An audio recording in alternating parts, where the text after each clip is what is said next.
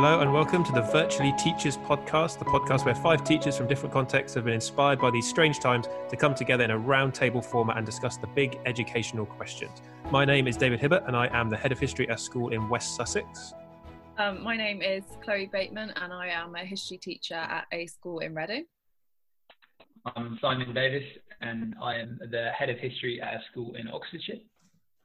I'm Rachel Lewin. I'm a little bit of an educational and geographical outlier as I'm Assistant Head for Quality of Education in a through school aged 3 to 16 on an island off the coast of Britain. I'm also Head of History. Hello everyone, I'm Jacob Keaton. I'm a history teacher and Assistant Head of Careers at an independent boarding school in Sussex. Excellent. So we have been inspired by what's been going on and all of the kind of conversations that have been erupting around education issues and all kinds of issues really to come together and begin to think about some of the big questions that we were probably all thinking about but were maybe too busy before to ever really have a chance to discuss properly. And we thought that for this first episode, we would start by discussing a blog by a really interesting and thoughtful head teacher called Michael Merrick, where he is arguing that coronavirus needs to lead to a bit of a reassessment of what we value in education. It's a really, really interesting blog. I'm going to read a couple of bits from it just to give us a sense of what he's arguing. And then we're going to kind of use this as a springboard for discussing the issues he raises and then beginning to think about what we might be able to do about them. So in the blog, and we'll link to it in the show notes, and so you can read it, but I'll just read the kind of key part of his argument. So he says, up to this point, we in education have been the fundamental part of a culture and a structure that expresses it, in which one pathway is elevated as the model of success and against which other pathways are compared. To be successful, to get on, means to be academically successful, and schools have been the place to make this happen. With the coronavirus pandemic, we are seeing a new reckoning of value, as those who we would historically deem as having not been successful present as vital to us all. After all, who would make a dismissive comment about stacking shelves now? It's a really provocative last line. And I have to admit, this has been sort of stuck in my head ever since I read it, because I certainly throughout my career have really seen GCSE outcomes as being a core part of my duty to my students. And that line, I think I first read it written by John Thompson, who's a great head teacher from York. And he's the idea that your GCSE student, getting good GCSE grades for your students is the best thing that you can do for them in terms of life chances. And this is a real challenge to that. And I think there's something there, and I think that there's something that we need to consider. But at the same time, I'm still not completely sure that I agree with him. So I'm still kind of back and forth, I suppose, in terms of my reflections on it. But I'm really curious to see, first of all, what kind of reflections you had on it and what resonated with you. Chloe, I'll start off with you. Thank you, David. Yeah, I agree with you. It's been very much at the forefront of my mind since I read the blog. And I think the thing that kind of stood out to me most was the importance of actually being aware of our own values and preconceptions that we bring to our classroom about what the purpose of education is and what actually constitutes an educational success, and in terms of like what we would hope that students would go on to do after they finish school. Because I agree with you, I definitely think getting GCSE results, getting A-level results is a really important part of my job, and I hope that a lot of students that I teach will want to go on to higher education afterwards. But when I was reading the blog, especially the bit where Michael Merrick says, he talks about, did they not deserve the chance to be successful too? And he says something like, who wouldn't want these things? Who wouldn't want to go on and have like a graduate job and become part of this kind of like middle class, really, I guess. And I think it kind of made me think that actually there's nothing wrong with us having values that we bring to education, because we're human beings. But if we're not self-aware of that, like aware that we actually have those values, then we're not able to actually realise that other people, like parents and students that we come into contact with, may have different values. And I think if we let those values that we bring to it go unquestioned, and it just becomes like the dominant idea that everyone should go on to university, everyone should kind of actually go on to like a graduate profession, then that's when it becomes powerful, because it's unquestioned, and it can then inadvertently actually alienate students, not only just from us as their teacher, but education and school like in a sort of wider sense. So that's kind of been my main thought on the article since I read it. That's really thoughtful. That's really interesting. And I guess if we talk a lot about student preconceptions in teaching, but certainly being aware of the way that we ourselves think about education and our students and their futures is massive. Rachel, what were your reflections? It was exactly what Chloe's raised here from the article. I think what was really clever about it was it did make us reflect on how far we in education have been trying to create carbon copies of our often middle class, university educated selves. He had a line about the fact there was a mixture of vanity and Pelagianism underpinning our educational attitudes. So basically, achieving was being like me, and children only need to try harder and have a growth mindset to achieve it. And I bet you, some of you listening would at some point have taught in a school with the motto, believe and achieve. This is saying, actually, you don't need to be like me to achieve. And I think this is partly where I have got a slightly different approach to it, because I'm teaching in a community, in a school where vocational qualifications have actually been really valued highly traditionally. Teaching in a coastal school, I've often heard about schools like mine being a graveyard of aspirations because too few students aspire to university or to professions. There's too low an uptake of EBacc subjects. And yes, our school has struggled with that. A few years ago, we had a progress 8 of minus 0.5 because too many students had taken vocational options. And they'd got a 90% plus pass rate in maths and English, and they'd got distinctions in engineering or travel and tourism, but it wasn't seen as kind of real measurable education.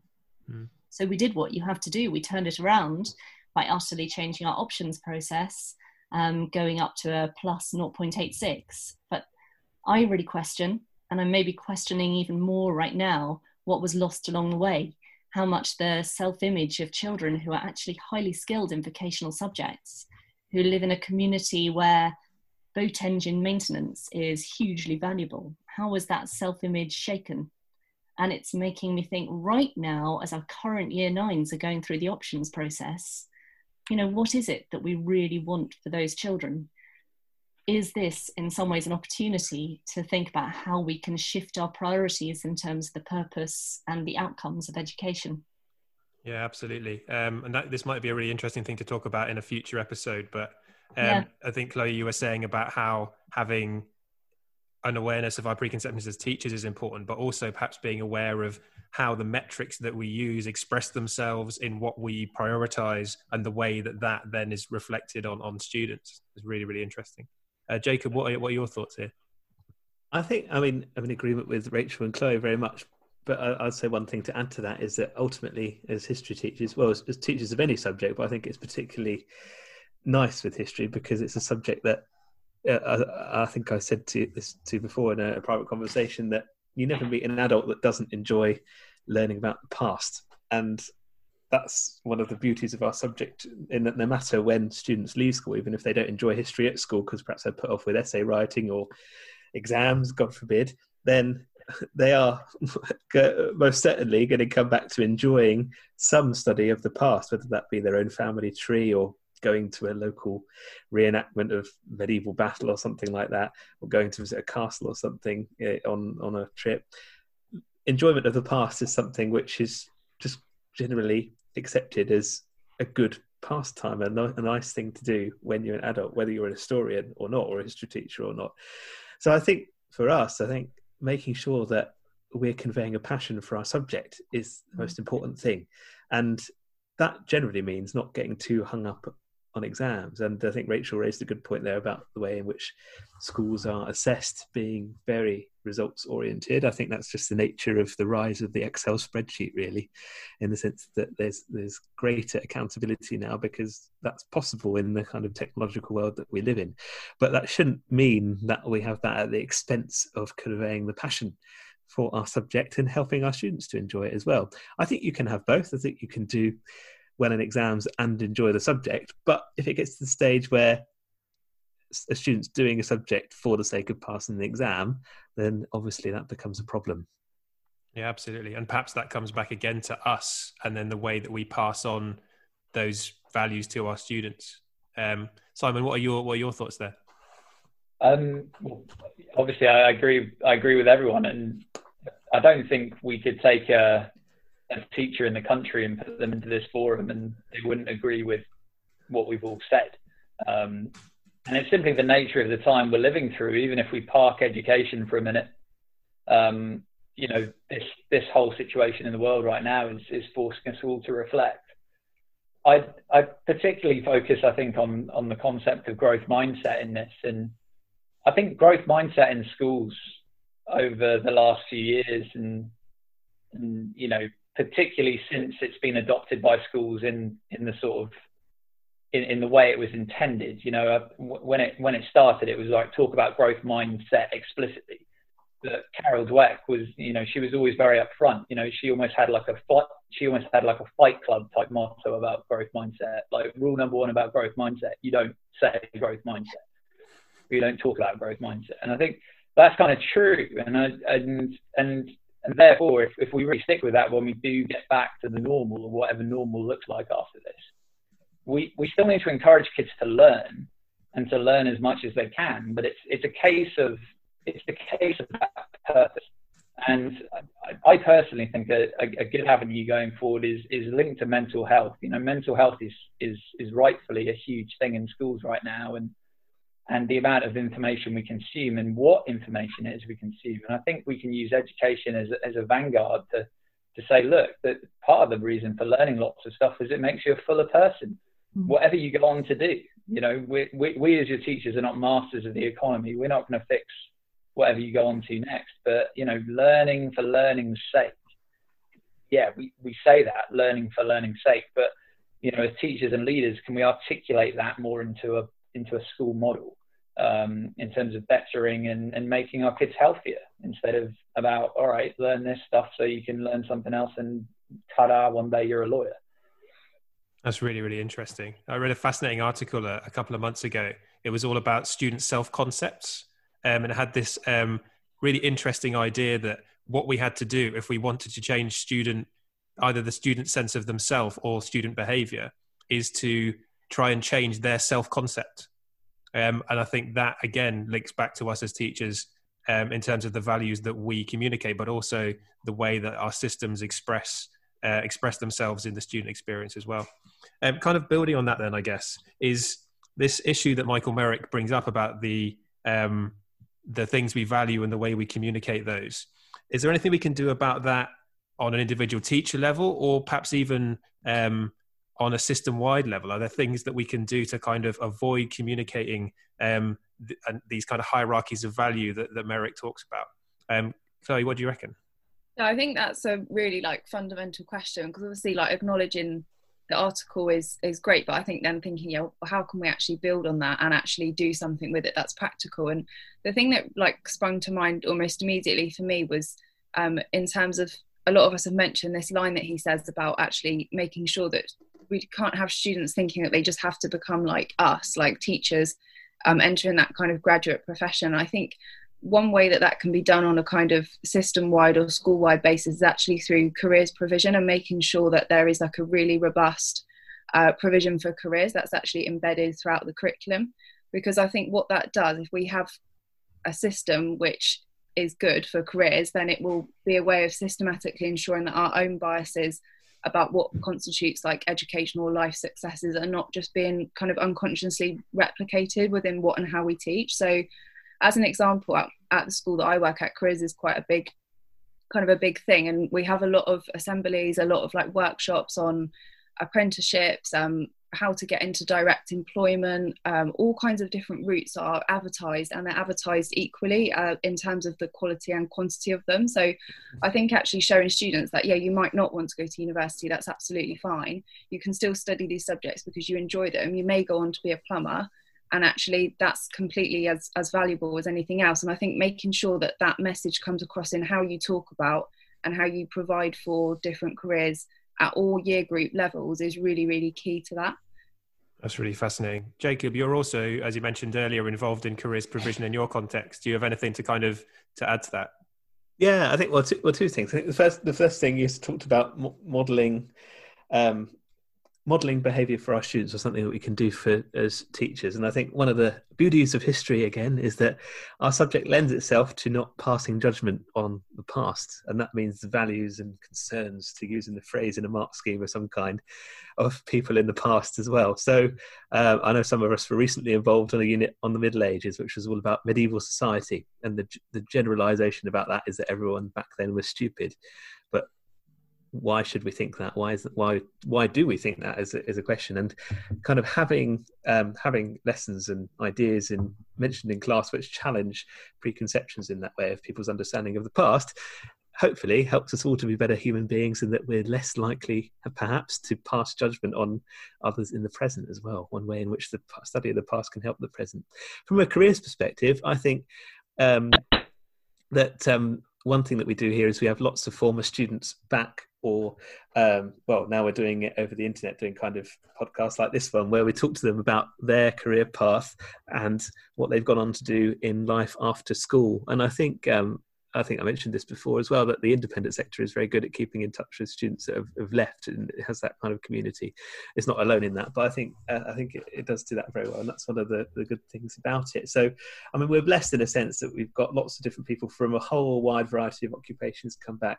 And I think the key message that always comes across in any careers talk or networking event or tea or whatever that I've heard is that nearly all career paths are non-linear pretty much now, and that's kind of to be expected. And I think helping students to realise that they don't have to panic if they don't know what they want to be by the age of 11. They're not sure on being a doctor or surgeon at the age of 10 or 11. It's absolutely fine. And I think the more they hear from adults who come in and say they've changed paths and gone into law in their late 30s or something, that's a great thing for them to hear. Yeah, absolutely. That's really well expressed. That's very thoughtful. Simon, do you have any thoughts here? Again, careers is the way forward, and actually, it's interesting. The new PSHE framework for schools that goes live from September is very robust in that area, in terms of what is expected of schools, in terms of how they talk about careers, and how they basically have a curriculum progression model for how kids understand what a career is, and the sort of things you need to do in life to facilitate getting a career, whatever it's in. So I think a lot is on schools in terms of what they make of that new criteria, that new curriculum criteria, which we can all assume, I suppose, is still going live in September. It's quite a big change for those of us who've seen the framework. And the schools that do that best, I think, will tackle this issue best in terms of how you make education more on the tenets that the blog post we're talking about sort of suggests we should. That's really, really interesting. And I wonder whether, because I think in terms of debates around it, the purpose of education, I think there tends to be often it's seen as a bit of a binary, that education is to help you prepare for work, or education is to help you learn stuff because of the value that stuff has in terms of informing the future life, regardless of work. And I think what we seem to be arguing for here is maybe challenging that binary and saying that actually both these things are valuable, need to be married in a way that weighs them up and sees them both as valuable. Rachel, do you have any thoughts there? I love the way that I think Jacob's point there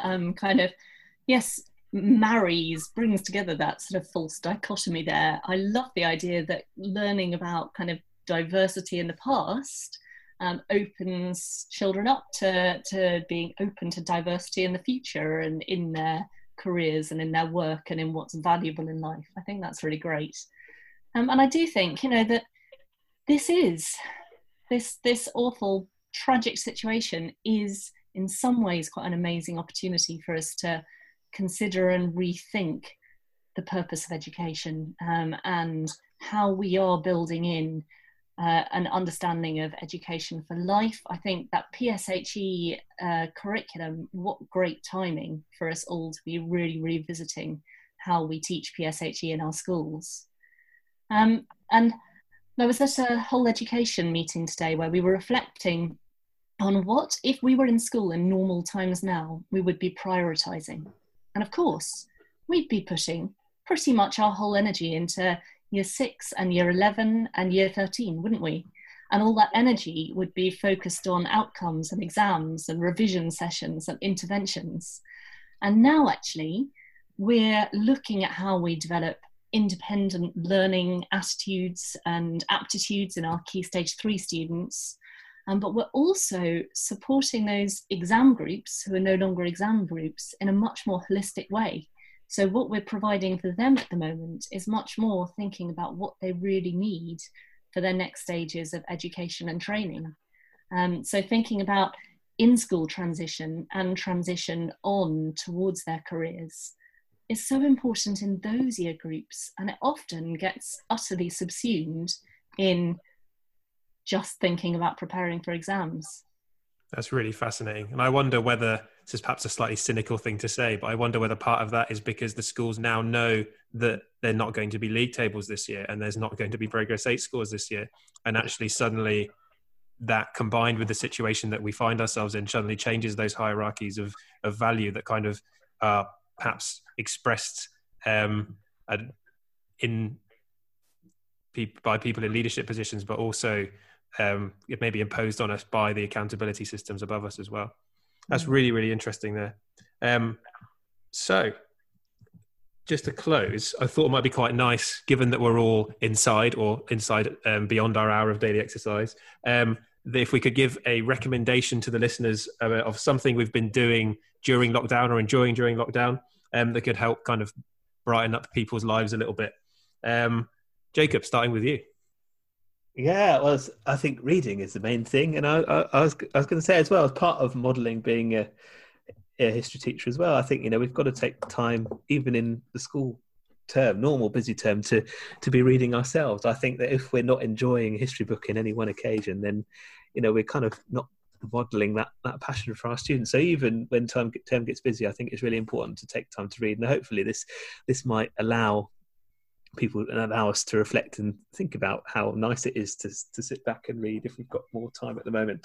So I've been reading a huge biography of Napoleon, actually, because I didn't know much about the French Revolution or Napoleon, and to be honest, I've been really, really impressed. I thought I'd be put off by the kind of great man history, but actually a bit of Andrew Roberts in the afternoon in the sun is really good, and I very much would have liked to lived in Napoleonic France after reading half of it, so see what the other half happens. Probably not when I get to the end, but it's enjoyable.